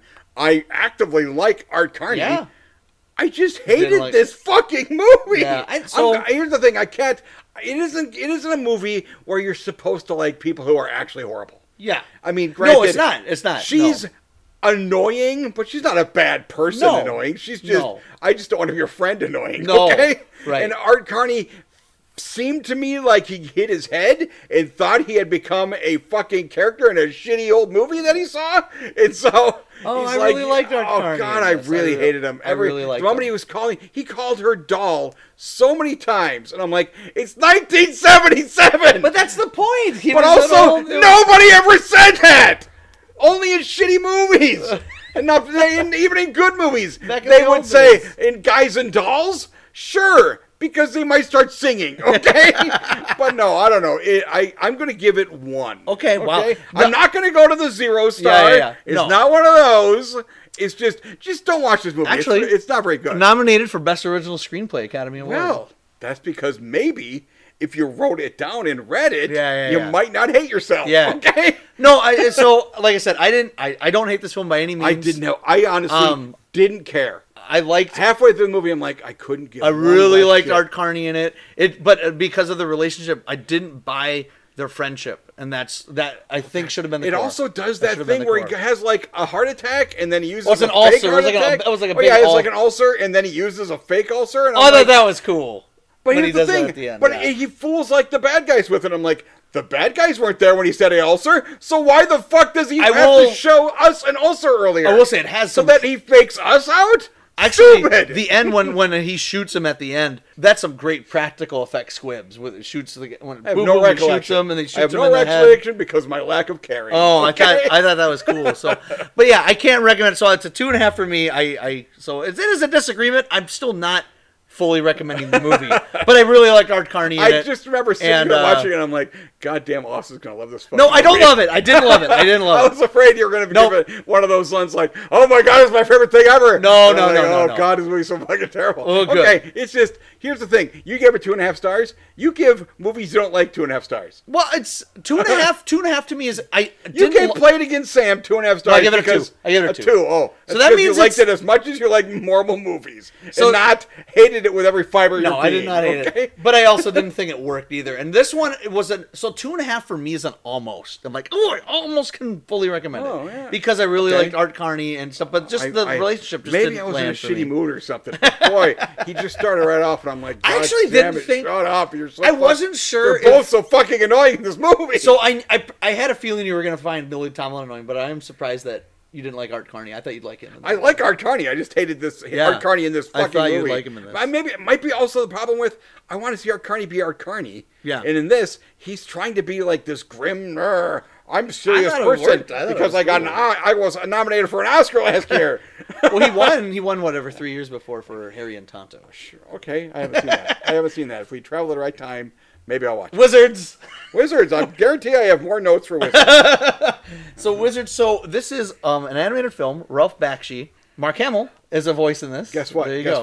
Mark Hamill. Star Wars, like Mark Hamill. Yeah. Also, it opens with 20th Century Fox. I'm like, it's basically I'm just watching Star Wars. Yeah. I'm watching Star Wars right now. It's not like Star Wars. No. Well, they got Wizards. Yeah. Written and directed by that's the most Star Wars part about it. Wizards. Right. So are you familiar with Ralph Bakshi? Yes. Okay, you are. He did the old Hobbit one, right? Was that him? No, that's not. He did the Lord of the Rings one. Yep. I know. Which was a year after this. I've seen all those things. I've seen all. So he did one of those. So that one has actual animation. This one has some animation, and then it kind of just like rotoscoping. We have some cool pictures. Let's show. Let's show a panning shot of a cool picture. Yeah. So Ralph Bakshi, he started doing like the old Spider-Man series from the '60s. Spider-Man. That's. He started doing that stuff. Oh, really? Okay. Yeah. His first movie that he actually did was Fritz the Cat. Yes, that was one we almost saw, if I remember. X-rated. That was one that was on our possible list for one of the episodes. And then, so Fritz the Cat, he also directed. So there's a lot of stuff in this movie because it's Ralph Bakshi, and he is not the most politically correct person ever. Yes, but I knew that about him. This is his most least offensive film besides the Lord of the Rings movie. So this is. He seems to actively go for offensive. He's just like, I'm going to make a movie, I guess. Heavy Traffic was a movie that he made in 1973, and then he made a movie called Coonskin in 1975. Which I've actually heard of that. I've seen it. I've heard some people try to defend it. And I actually like Coonskin, but American Pop he did, which was kind of a popular Fire and Ice, and then he also directed in 1992 Cool World. So that's what I was thinking of. He directed it, And the animation in that is like, because that is a live action animation, like Roger Rabbit, thing, Don't compare it with Roger Rabbit. Well, that's where the comparison stops. Anyway, so this movie is so he did this before he did Lord of the Rings. So this is almost like his. Well, so he wrote it, but didn't he only do the first one of the Lord of the Rings? So he only did somebody else had to do like the finish of it. Well, they didn't finish it because a whole different animator, because they made a Hobbit in '77, and then they did Return of the King like in '80 or whatever. Yeah. But Lord of the Rings wasn't related to any of those. Like, it was a totally different animation company. I know. So he just wanted to make. I thought that the Return of the King continued from his Lord of the Rings, which is essentially his Lord of the Rings. Is just Fellowship. It didn't continue from that. He just made Return. Jules or whatever Bass and Rankin made Return of the King. Okay. He never got to finish his Lord of the Rings. Yeah, never got to. What he did was essentially just Fellowship and half of the Two Towers. Yeah, so he wanted a two-parter thing. Yep. Which is why I just sort of assumed the second. No, it wasn't related. So you can't really watch them together. They don't really work. No. Well, I mean, you could. I mean, there might be a couple missing things. I'm like, well, what happened to that guy? But okay.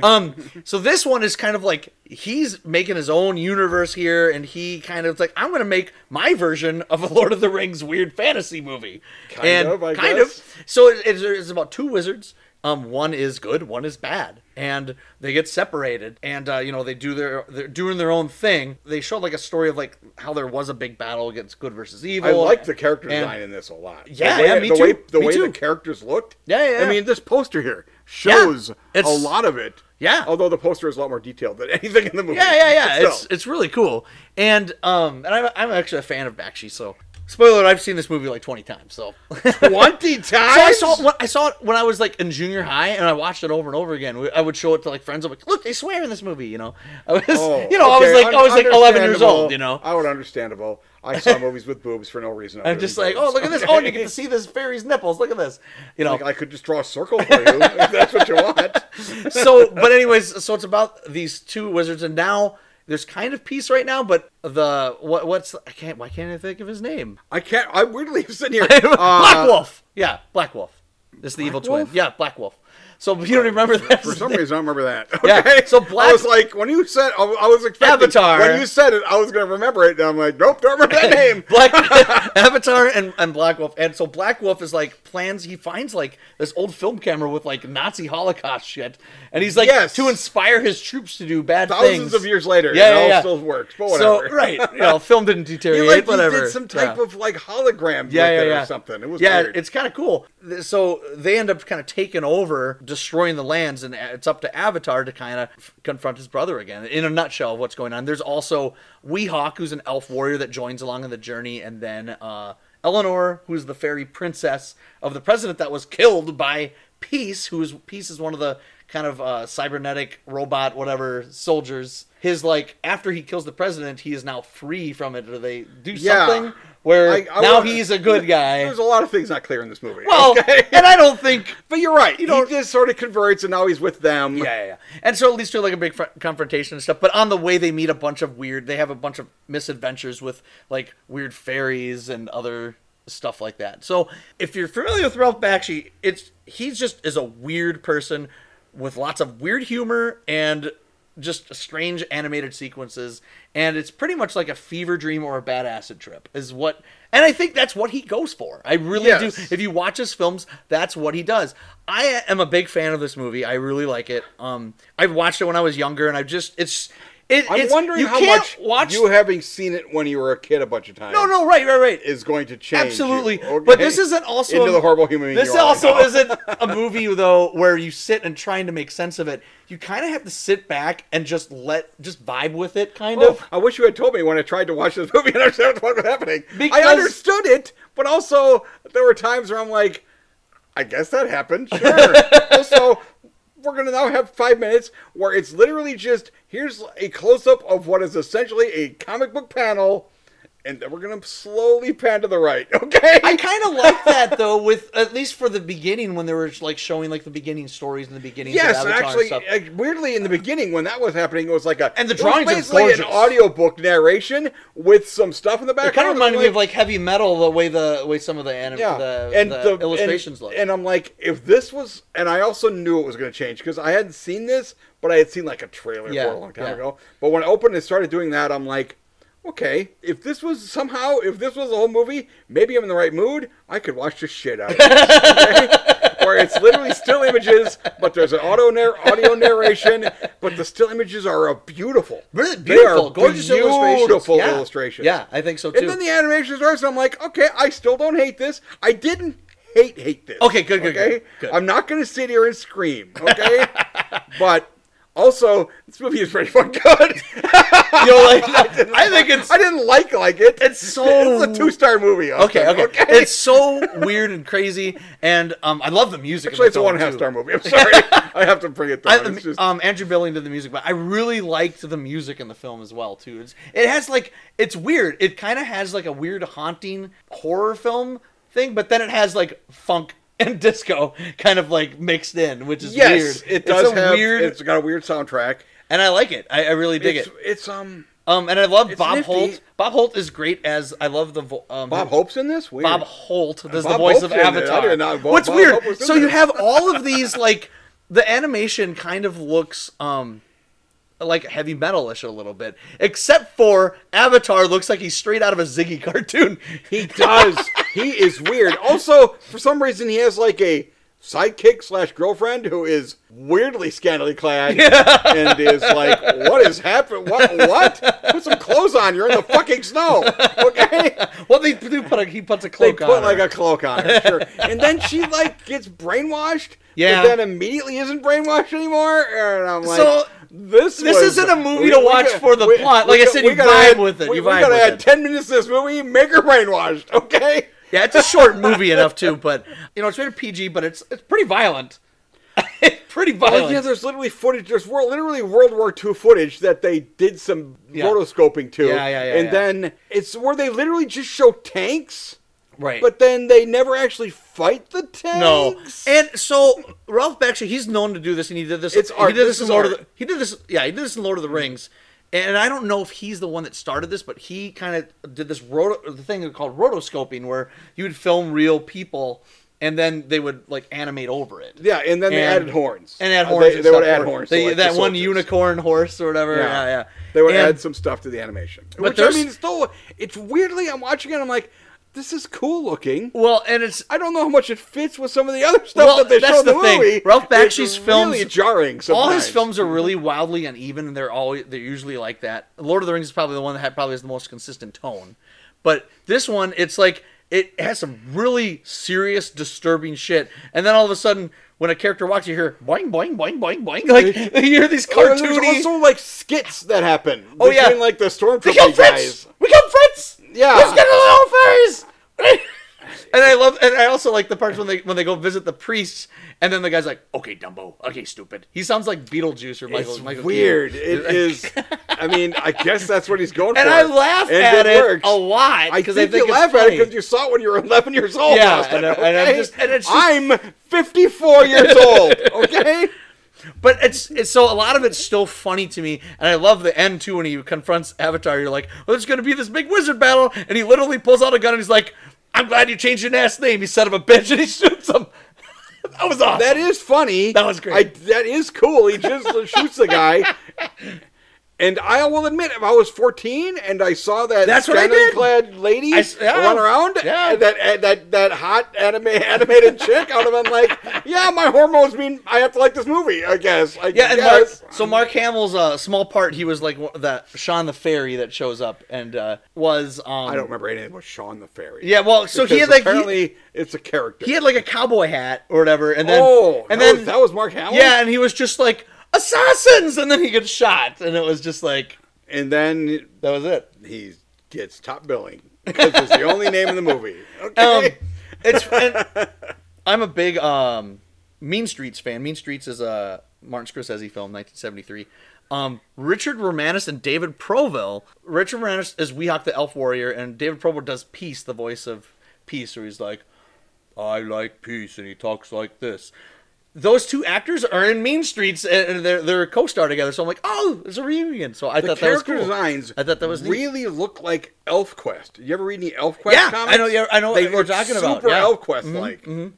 It's pretty. It's goofy. Yeah, I thought I mean, it's cool. And then the battle, some of the battle scenes are so violent and disturbing when they're showing like the Nazis and this, and you see like people, like some of the characters are wearing like swastikas on their uniforms. Because they had all this World War II footage, and so they're like, they've been influenced by swastikas. We'll put swastikas on. Okay? And so just some of the design is cool. Like I said, it's a vibe. Avatar is so he's such a weird look. He looks like Papa Smurf showed up. And decided to be a badass. He's got a red nose and he's just he's not really even a badass. He just like makes jokes, and then at the end of the movie he shoots the other guy and it's just done. He's just like drinks and weird. Okay.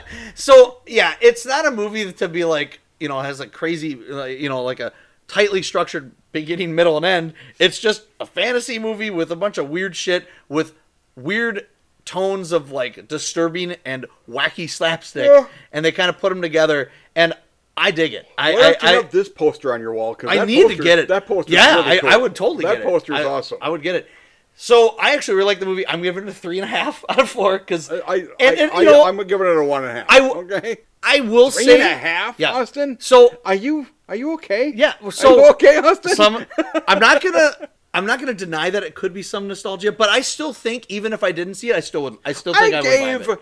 I gave A Big Happy Little Lady 4 stars, and I'm willing to 100% admit it's because it's me. It's only because I give it a 3. The movie's good. I just only because I like it that much. Okay. So no, I really like. If I saw it for the first time yesterday, I probably wouldn't give it 4 stars. Actually, when we while we were watching, I thought this was going to be the movie you were going to hate. So I'm glad you don't hate it. So no, the fact you're giving it a 2, that makes sense. The fact you're giving it a 2, I'm like, oh, yay. Because I did mention that. Okay, yeah. When I said that, I just assumed it was going to be Wizards. I thought it was going to be Wizards. I was surprised that it was Late Show. You should be surprised. It's fucking terrible. Anyways, so that's Wizards, so 2, 3.5. If you like... I said 1.5. 1.5, sorry. How fucking numbers work? Well, you still said 2. I and forgot. Then I retroactively changed it. So I'm going to Rumpelstiltskin your ass, okay? So 3.5. And for me, I feel like if you like weird shit and can give into the film's weirdness, if you like drugs, I think you can like it. Yeah, I guess maybe that's another thing. I've never done drugs. I've never done drugs either. But watching this movie makes you feel like you should do drugs. Okay. Yeah, absolutely. And I'm sure there's a following of people that do drugs and watch his films. So correct. Anyways, the last movie we have is The Front, and this is directed by Martin Ritt, written by Walter Bernstein, both who were blacklisted. Yes, at the end credits it shows all the people who worked on the film, and Jura Mostel was also blacklisted, which is interesting too. So this isn't a Woody Allen movie per se. It is written by Walter Bernstein and directed by Martin Ritt. Had some influence on what happened in this movie. Okay. So yeah, that'd be interesting. I'd like to know about the making of this film. Yeah. Actually, I'll go into a little bit more what I feel about Martin Ritt and the casting and stuff. But it's essentially takes place in the early 50s. During the Hollywood Blacklist, and I find this era fascinating. I love this whole thing. Have you seen The Majestic with Jim Carrey, directed by Frank Darabont? No, I have not seen. It's about the Blacklist. Is that about the Blacklist? Oh, okay. And also, there's a movie with Robert De Niro in 1991 called Guilty by Suspicion. Good Night or whatever. What's that thing? Good Night, Good Luck. Yeah, with George Clooney. But the Guilty by Suspicion with Robert De Niro as a blacklisted filmmaker in the 50s. Okay, that's also awesome. So I kind of really like the whole idea of it and the actual history of it. And this isn't actual history, but a lot of it is really closely based on some stuff that actually really did happen. Yes, especially on Walter Bernstein's experience, because he's the screenwriter. He wrote this based on his experiences with being blacklisted, which I found kind of interesting. Let's cast Woody Allen in it and then have Woody Allen make it so your character is significantly less likable. Okay. So Woody Allen plays Howard Prince, who is he's a cashier at like a restaurant, bar, or whatever. Yes. And he has a friend who's a writer played by Michael Murphy. I'm a big Michael Murphy fan. He's the bad guy in Cloak and Dagger. He's in some Robert Altman movies. He's also in Woody Allen's Manhattan. Michael Murphy I think he's really good in this movie. He plays Alfred Miller, who is a screenwriter who has been blacklisted and it starts right off. It gets to that plot like, we're a minute in, we're done here. Howard, Woody Allen's character, Howard's like, what do you mean black? I thought something was wrong with you. You're in good health. Good. And he's like, no, you don't understand. I can't work. I can't do this. I think it's just part of the way that Woody Allen does stuff. It immediately made me go like, are you trying to be a dick, Woody Allen? Yeah. It's good. At least you're not sick. But now I have no reason to actually give a shit about you. Okay? Right. Well, he's trying to figure out what's going on. And there's a little bit of transition to his character, too, at Howard. So, it's the last 5 minutes of the movie, sure. So, but what's interesting, so then he's like, hey, he pretty much says, I want you to be a front. So you're going to write the scripts. You're going to, No, I'm going to write the script. Well, that's what I mean. And then you're going to put your name on the script. Yep. He writes and I'm going to give you 5%? 10%? That was 10%. 10%. Yep. And he's like, okay, sure. And he's like, I have to go meet with this guy. He's like, oh, it's fine. You'll be fine. And so it ends up working. It works. Gets there, and it's television writing teleplays. And it's so some show. And it's live back when they did live television back then. And then one of the actors on there is, I was going to say Shecky Green, but it's not. It's Hecky Brown. It's Shecky Green. But it's not even based on Shecky Green. It's not. It's Hecky Brown, yes. Yeah. But it's Hecky Brown, which is played by Zero Mostel, and he's another actor that ends up becoming blacklisted later on in the movie. But then he meets... And he's like in panic mode. Oh, yeah. Full panic. Like, full panic mode. I just wanted to bang that hot chick. Well, oh yeah, right. And then that's why... so anyways, Woody Allen meets kind of a co-producer, whatever, assistant, Florence, and I can't pronounce her name, Andrea Markovicki. Who actually that was pretty good in the movie. She's good. Yeah, I thought she's good. Keep going. I have many things to say. I have many things to say about certain aspects. Yeah. Of the movie. Okay? So so they have a relationship, and he's just like, okay, she falls in love with, I think, his writing, even though she doesn't say that she fell in love with his writing, but yes, she did. She fell in love with the script she read. Yeah. But she did. He did not write. But then later on in the movie, he gets, he's doing it for like 3 people. Yeah, and so he ends up getting other people doing it. Somehow he still fools people by having a life, and I'm like, I'm pretty sure you'd have to at least act like you spend 20 hours sitting home scripting. Okay? Right. Because you're writing for 3 different writers now. So he ends up doing that, and then he also becomes friends with Zero Mostel. Zero Mostel gets approached by the committee to spy on Woody Allen. Yeah. And so, because they assume he's some. Do they think he's a front? I wasn't. No, they don't. Clear. No. They assume another communist. Yep. Yes. That's what they just want to make sure they're because of his weird speech pattern. Yeah. But then there's a friendship that forms between Woody Allen and Zero Mostel in the film, which I think is one of the best parts of the movie, actually. We'll get there. We'll get there. But then all goes to the end where they find out that Woody Allen's been meeting with Michael Murphy and all the other guys, and they're like, okay, you're part of the Communist Party, so you come up and name names and you'll be cleared, whatever. And then he has a big thing at the end where he pretty much tells, this is where the F word in the PG movie, go fuck yourselves. Yes. So at the end of the movie. The one F word allowed becomes the hero. Yeah. 13 before PG-13 existed. Yeah. For the vast majority of this movie, yes, Woody Allen is very actively just doing this because he wants the money. And then he doesn't really turn until that literally right at the end. Yeah. And I'm like, they didn't seem to have him transition into being not a piece of shit. It's a 90-minute movie, so it's and also a little there's longer. A couple other things. Yeah. Okay. Well, first of all, I want to talk about Martin Ritt. Yes. Martin Ritt.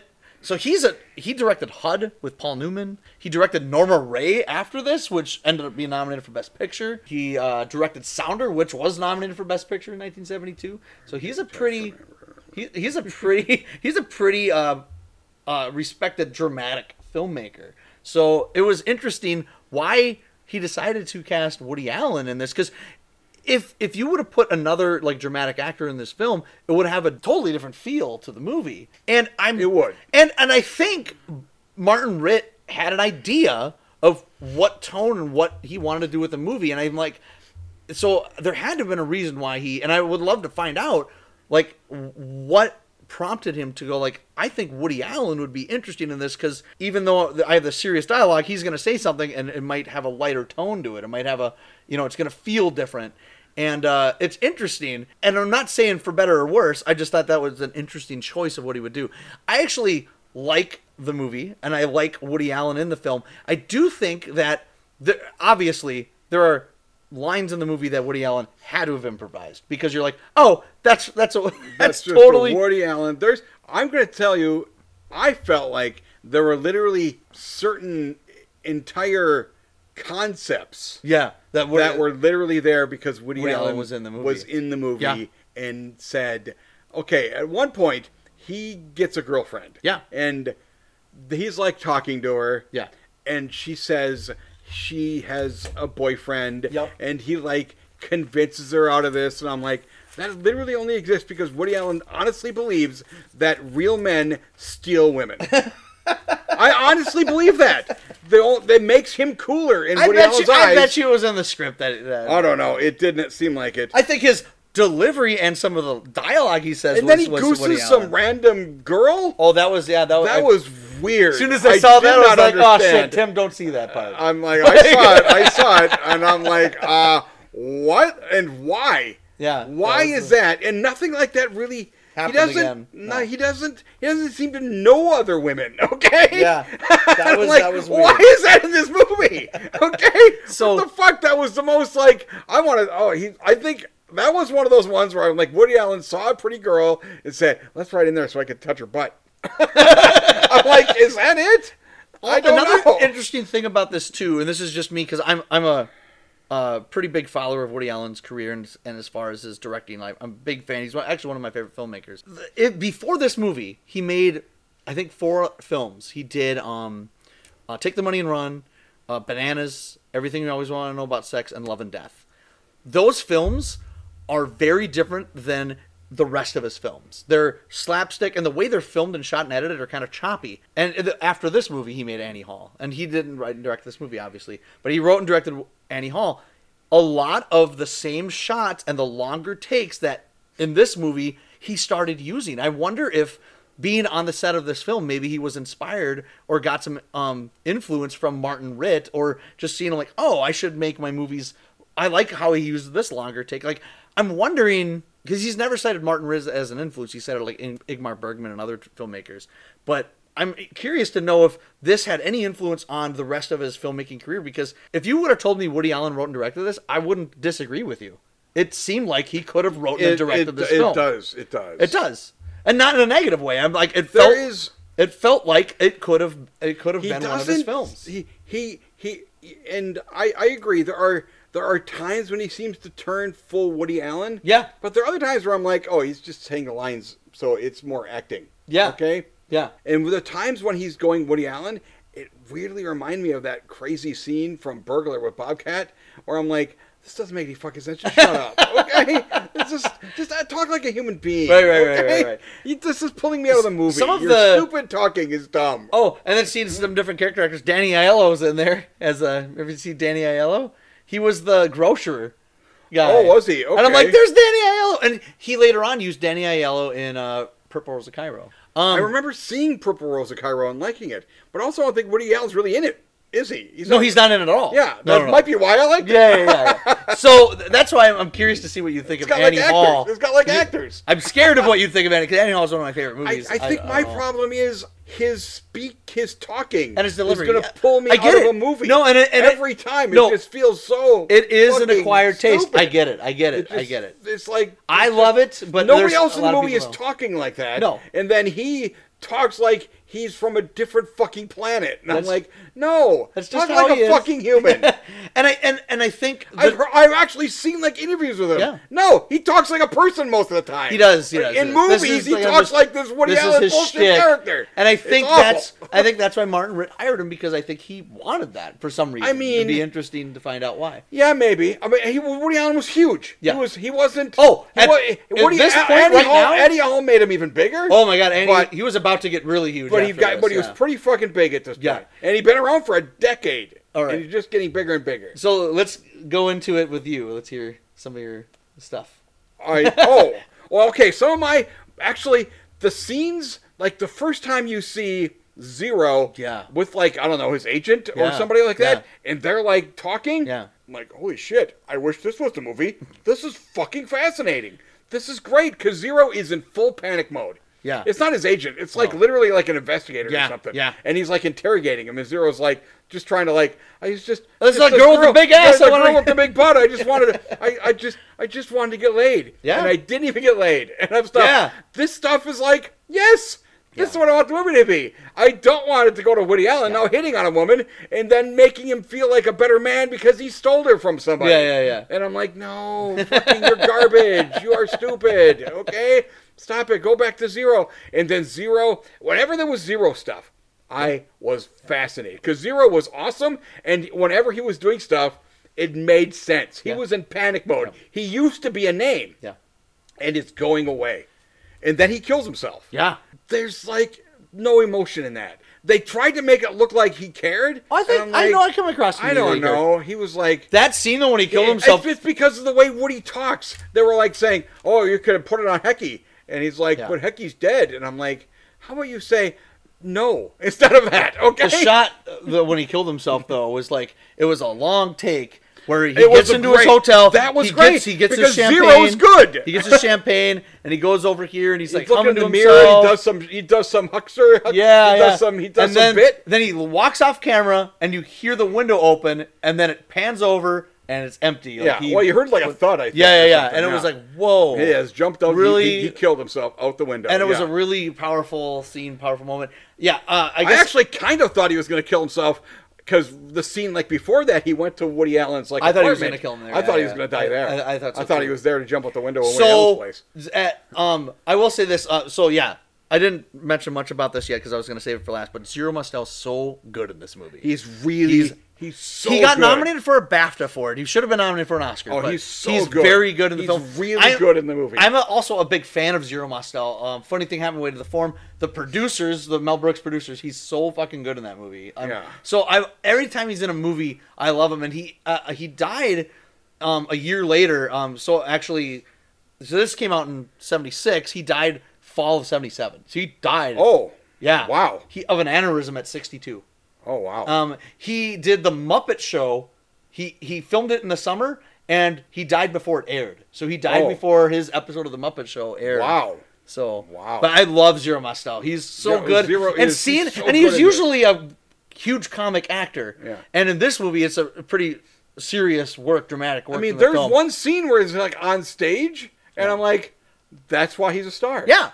I can see why his character, at least, is a star in this universe. Walter Bernstein, the screenwriter, he wrote a scene based on an incident that Zero Mostel had. That scene when they go to like the Catskills or whatever to do the comic thing. Yeah. And they wouldn't pay him the stuff. It didn't play out exactly like that, but he threw a fit. Did he attack the guy? No, he did it on stage. Oh, apparently he did it on stage. That sounds like, as much as it was cool in this. That sounds cooler. But that sounds fascinating. So that actually happened. So he actually actually happened to Zero. That himself. Actually happened to when Zero he was himself. 40 or something. Yeah. So that was like in 1951 when that happened. Wow. To him. And he didn't work again. He started doing theater in the late 50s, early 60s, but he didn't do another film for 15 years. From 51 to 66, he didn't make a movie. Because that was the thing and then he came back for producers. No, funny thing happened with the forum. Oh, okay. And then the producers shortly after. Yeah. But yeah, I was watching, and it was weird. Every other character, but the Woody Allen character, was fascinating to me. The writers who are blacklisted, and their problem is different from Zero's problem because Zero, the writers have a guy. Yeah. Just give it to him. Zero has nothing. Zero can't do shit. His entire thing is himself. Yeah. And now he's getting paid like he was getting like $2,000 or something. $3,000, and then he was getting paid $250. But then he's like, "I'm going to get paid $500," and then they said, "No, you're getting $250." And I was like, "Oh, because $500 was an insult." Yeah. And then $250. And now it's $250. Yeah. And then they said $300. And then it went back to $250. And I'm like, he's not happy about this. But I'm like, in the mid $50s, I would have taken $250 in a heartbeat. Well, yeah, of course. But I'm not Zero. Yeah. Or Hecky. Right. But it Hecky Brown. So, since I'm a fan of Woody Allen, the Woody Allen stuff did work for me. I do find it really odd and curious that Martin Ritt would cast him in this role. I honestly think I might have liked this movie a lot if it didn't I feel like Woody that. Allen. I feel like that. If it had an actual fucking person who can act. Because Woody Allen is a filmmaker. Yeah. And I guess I mean, having seen Purple Rose, Yeah. he can direct. Yeah. And he can write and stuff. But I just hate him when he's on screen. Yeah. I just fucking hate him. I get it. I get it. Just like, shut up. That's why I don't think he's like Annie Hall. Talk like a person. Well, so Annie like, Hall is like a whole universe of fourth wall breaking and shit. Right. Stuff. But it's Woody Allen. You're still It's Woody Allen. I might have the same problem, but also I might be able to overlook it because everything in it is going to be fucking weird. I love. It's not going to be. This movie is trying to be a serious movie. Yeah. And a terror thing, and then every time he talks, I feel like you're just stupid. Okay? you don't understand anything. As a matter of fact, right in the beginning, I guess I got a lot to talk about this movie. Yeah, no, right in the beginning of this movie, it's Woody Allen's character and the first writer. Michael Murphy. As Alfred Miller. Yes. They're like talking. This is like a minute into the movie. Yeah. And Alfred Miller's like essentially is asking him to be a front. Yeah. And then Woody Allen, for some reason, has to say, "Oh, you're going to give me a thing," and I'm like, "You have to fucking we understand. Why are you repeating? It's because you're Woody Allen and you think everybody's fucking stupid. I don't understand." "Oh, you explain this to us, Woody Allen. We already told us. Shut up. Be a fucking person. You're saying it because the only reason to say it is because you're in a movie and the audience has to hear it. Right. It pulls me out of shit. Yeah. Because of the way he does it. I get it. So it didn't pull me out because I think it's a neat bit of casting a little bit. But yeah, I totally get it. If I was really afraid because at one point he actively leeches on this one girl. Yeah. Who I'm like, that girl's real young. And then she finds out he's a writer and he goes, and I'm like, first of all, he's not really even a writer. And then he lies, says he's a dentist. I'm like, it's amusing that he's double lying. Okay.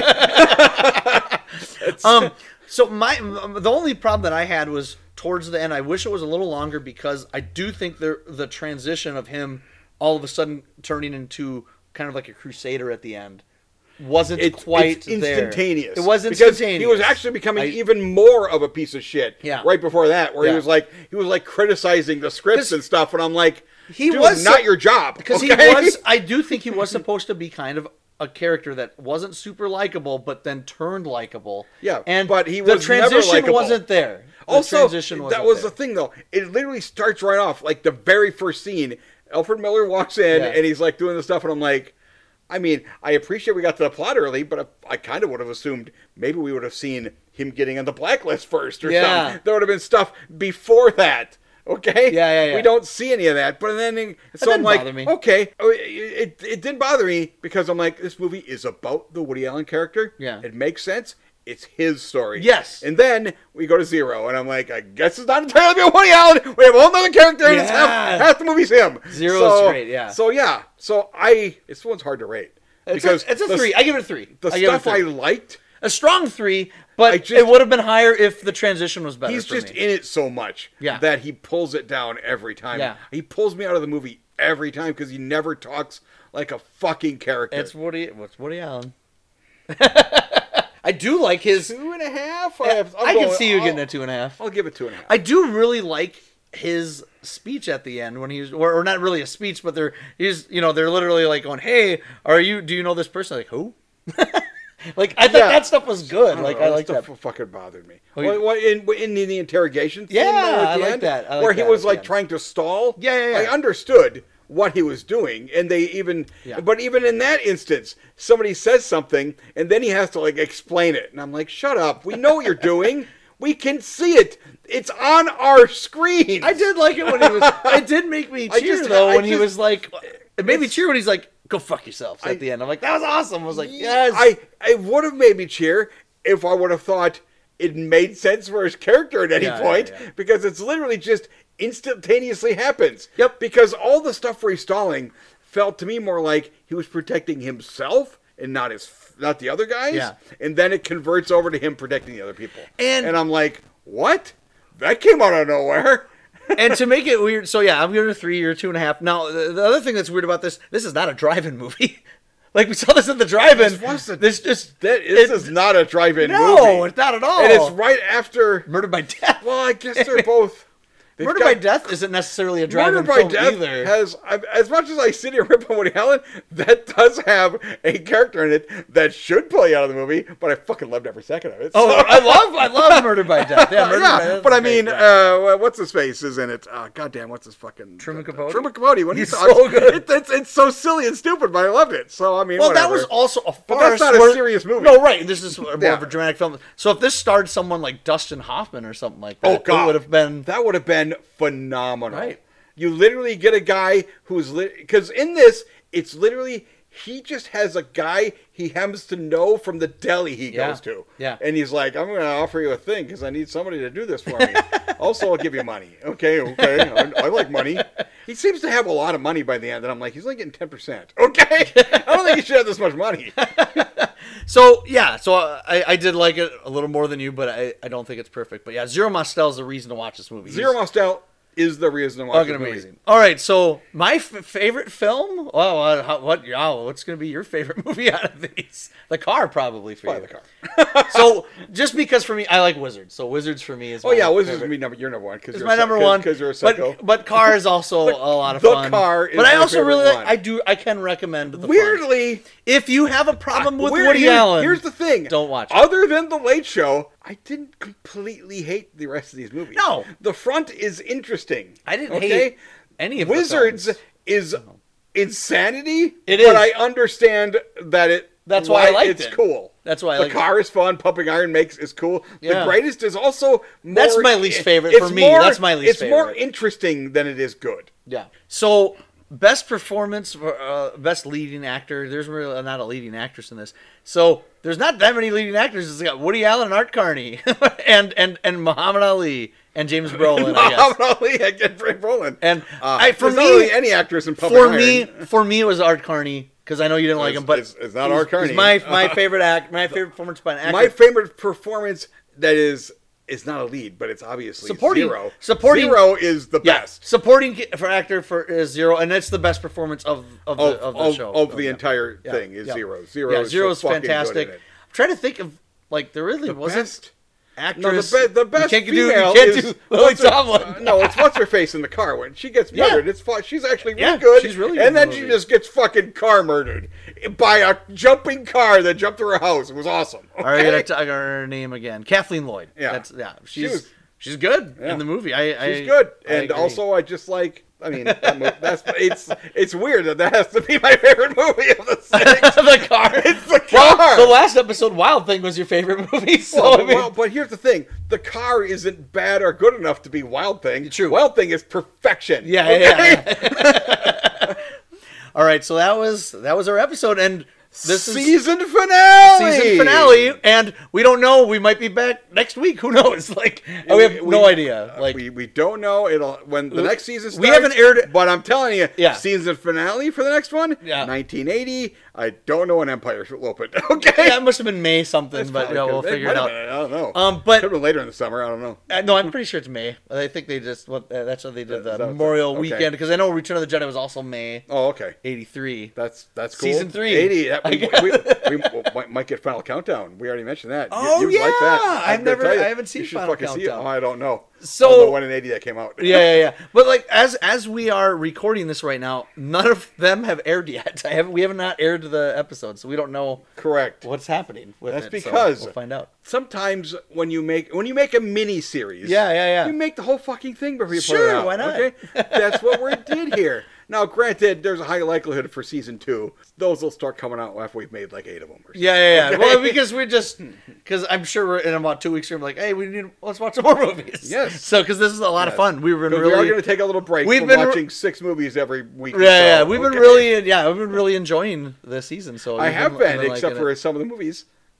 Well, I still like watching them. No, I don't care. I like watching movies. Yes. Like good, bad. It's just fun to watch. You are more able to just. I know. I get it. Even my 0-star movies, it's fine. I'm like, this is right now we're recording this, but it's like a little bit after Oscar season. You had to say we're going to take a couple weeks off because I have to watch everything that's ever nominated for the Oscars. I did. I watched in every category. And I'm like, good God, you're going to watch a lot of fucking movies, and then you did. I did. You watched like 15 movies in like a week. Yeah, it was really crazy. It was fun. Okay, and I'm like, okay, I've seen one of them. Okay, and I would do so, and because we do these.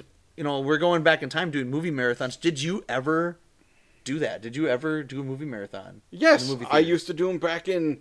I still have the stubs from 2 different movie marathons back in '99. So you would actually go and do, because I would do that all the time in the '90s as well. I did it in the multiplex era though. Yeah, just me go too. To a thing No, and me then too. Just me too. We would buy a ticket. And then every other movie, we would actually buy the ticket, but we would just sneak into the thing. Well, because almost universally, every other movie, nobody's in there. I did do kind of what we're doing is we go to one theater, we go to the other theater, because I'd be like, okay, I'm going to see these 2 movies here, but now I want to go to Lagoon to go see this art movie, and then I go. So I would drive to like 3 theaters in one day. I remember doing it. We're here in Minnesota. Yeah. The first real full multiplex was in White Bear Lake. Oh, the Muller Family Theater. The north of White Bear Lake. Yeah. That had... White Bear Township Theater. White Bear Township Theater. It's an awesome theater. That had... But that was like the first one that was like that, where they had 16 screens or something like that. They had a bunch. And we would just go look in the newspaper because it was 99 and the internet didn't have that kind of information yet. We would look in there and we'd pace it out and then we're like, and then we'll go get some food at this point. And then we'll come back and see other movies. I did that too. I saw some good movies. Mostly. I mean, I remember I saw Iron Giant on one. Iron Giant's fucking phenomenal. I love it. I didn't see it in the theater, so you beat me on that. Well, that's because you suck, Austin Kennedy. Look at this. We're talking. All right, so we could do another podcast just about all that stuff, but keep going. All right, so that's it. I don't know what we're going to do next. Hopefully, I don't know. We don't have the dates for the next one. I have no idea what we're going to be doing, so we'll figure it out. I'm going to try to make it even like we did this time. Well, I've already said we have to do the 40s. We have to a couple of 40s ones because we somehow didn't do any 40s. We didn't do anything in the 40s. And I do know that in the description you wrote, we go from the 20s to the 90s. I'm trying to look for a 20s that's going to work. But here's the thing about the 20s. Yeah. We actually travel in time. Yes, we do. We don't want to watch movies that you people can't see. That's true. Okay? So we aren't going to watch lost films. Right. That would just be me. I would love to. I'm a big Lauren Hardy fan, and there's a Lauren Hardy movie called Hats Off that is lost forever. It has never been seen since 1928. Well, you can go see it, but you're not allowed to talk about it. Okay? Ever. Yes, let's do it. All right. Well, that's it. I hope you enjoyed the season, and I hope you'll be back for next season. So that's it. Thank you. Yay, thank you. Thank you for season 1. A triumphant success, I hope. Trying to think of what do you think of the best movie was of the... The best one that we watched was The Chase.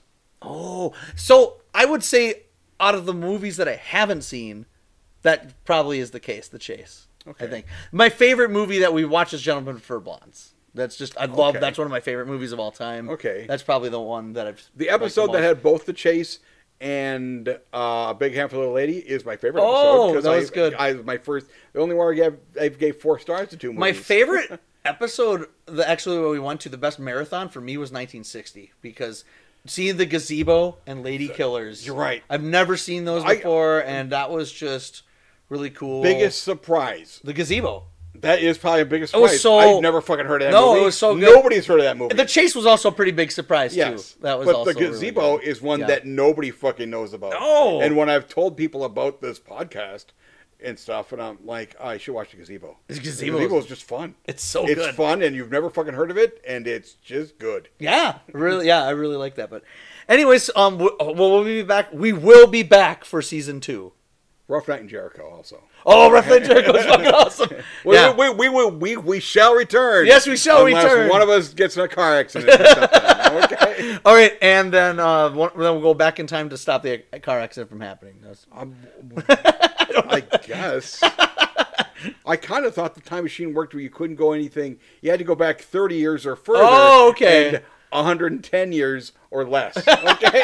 I think those are the rules. All right, so this was Film Geek Time Machine, and that was season 1, and I'm your host, Austin Kennedy. I'm the other guy, Tim Kaiser. All right, and we'll see you next time. Correct. You did it. You win. I did. You're smart. I did. You sound so amazing. Okay. Bye-bye.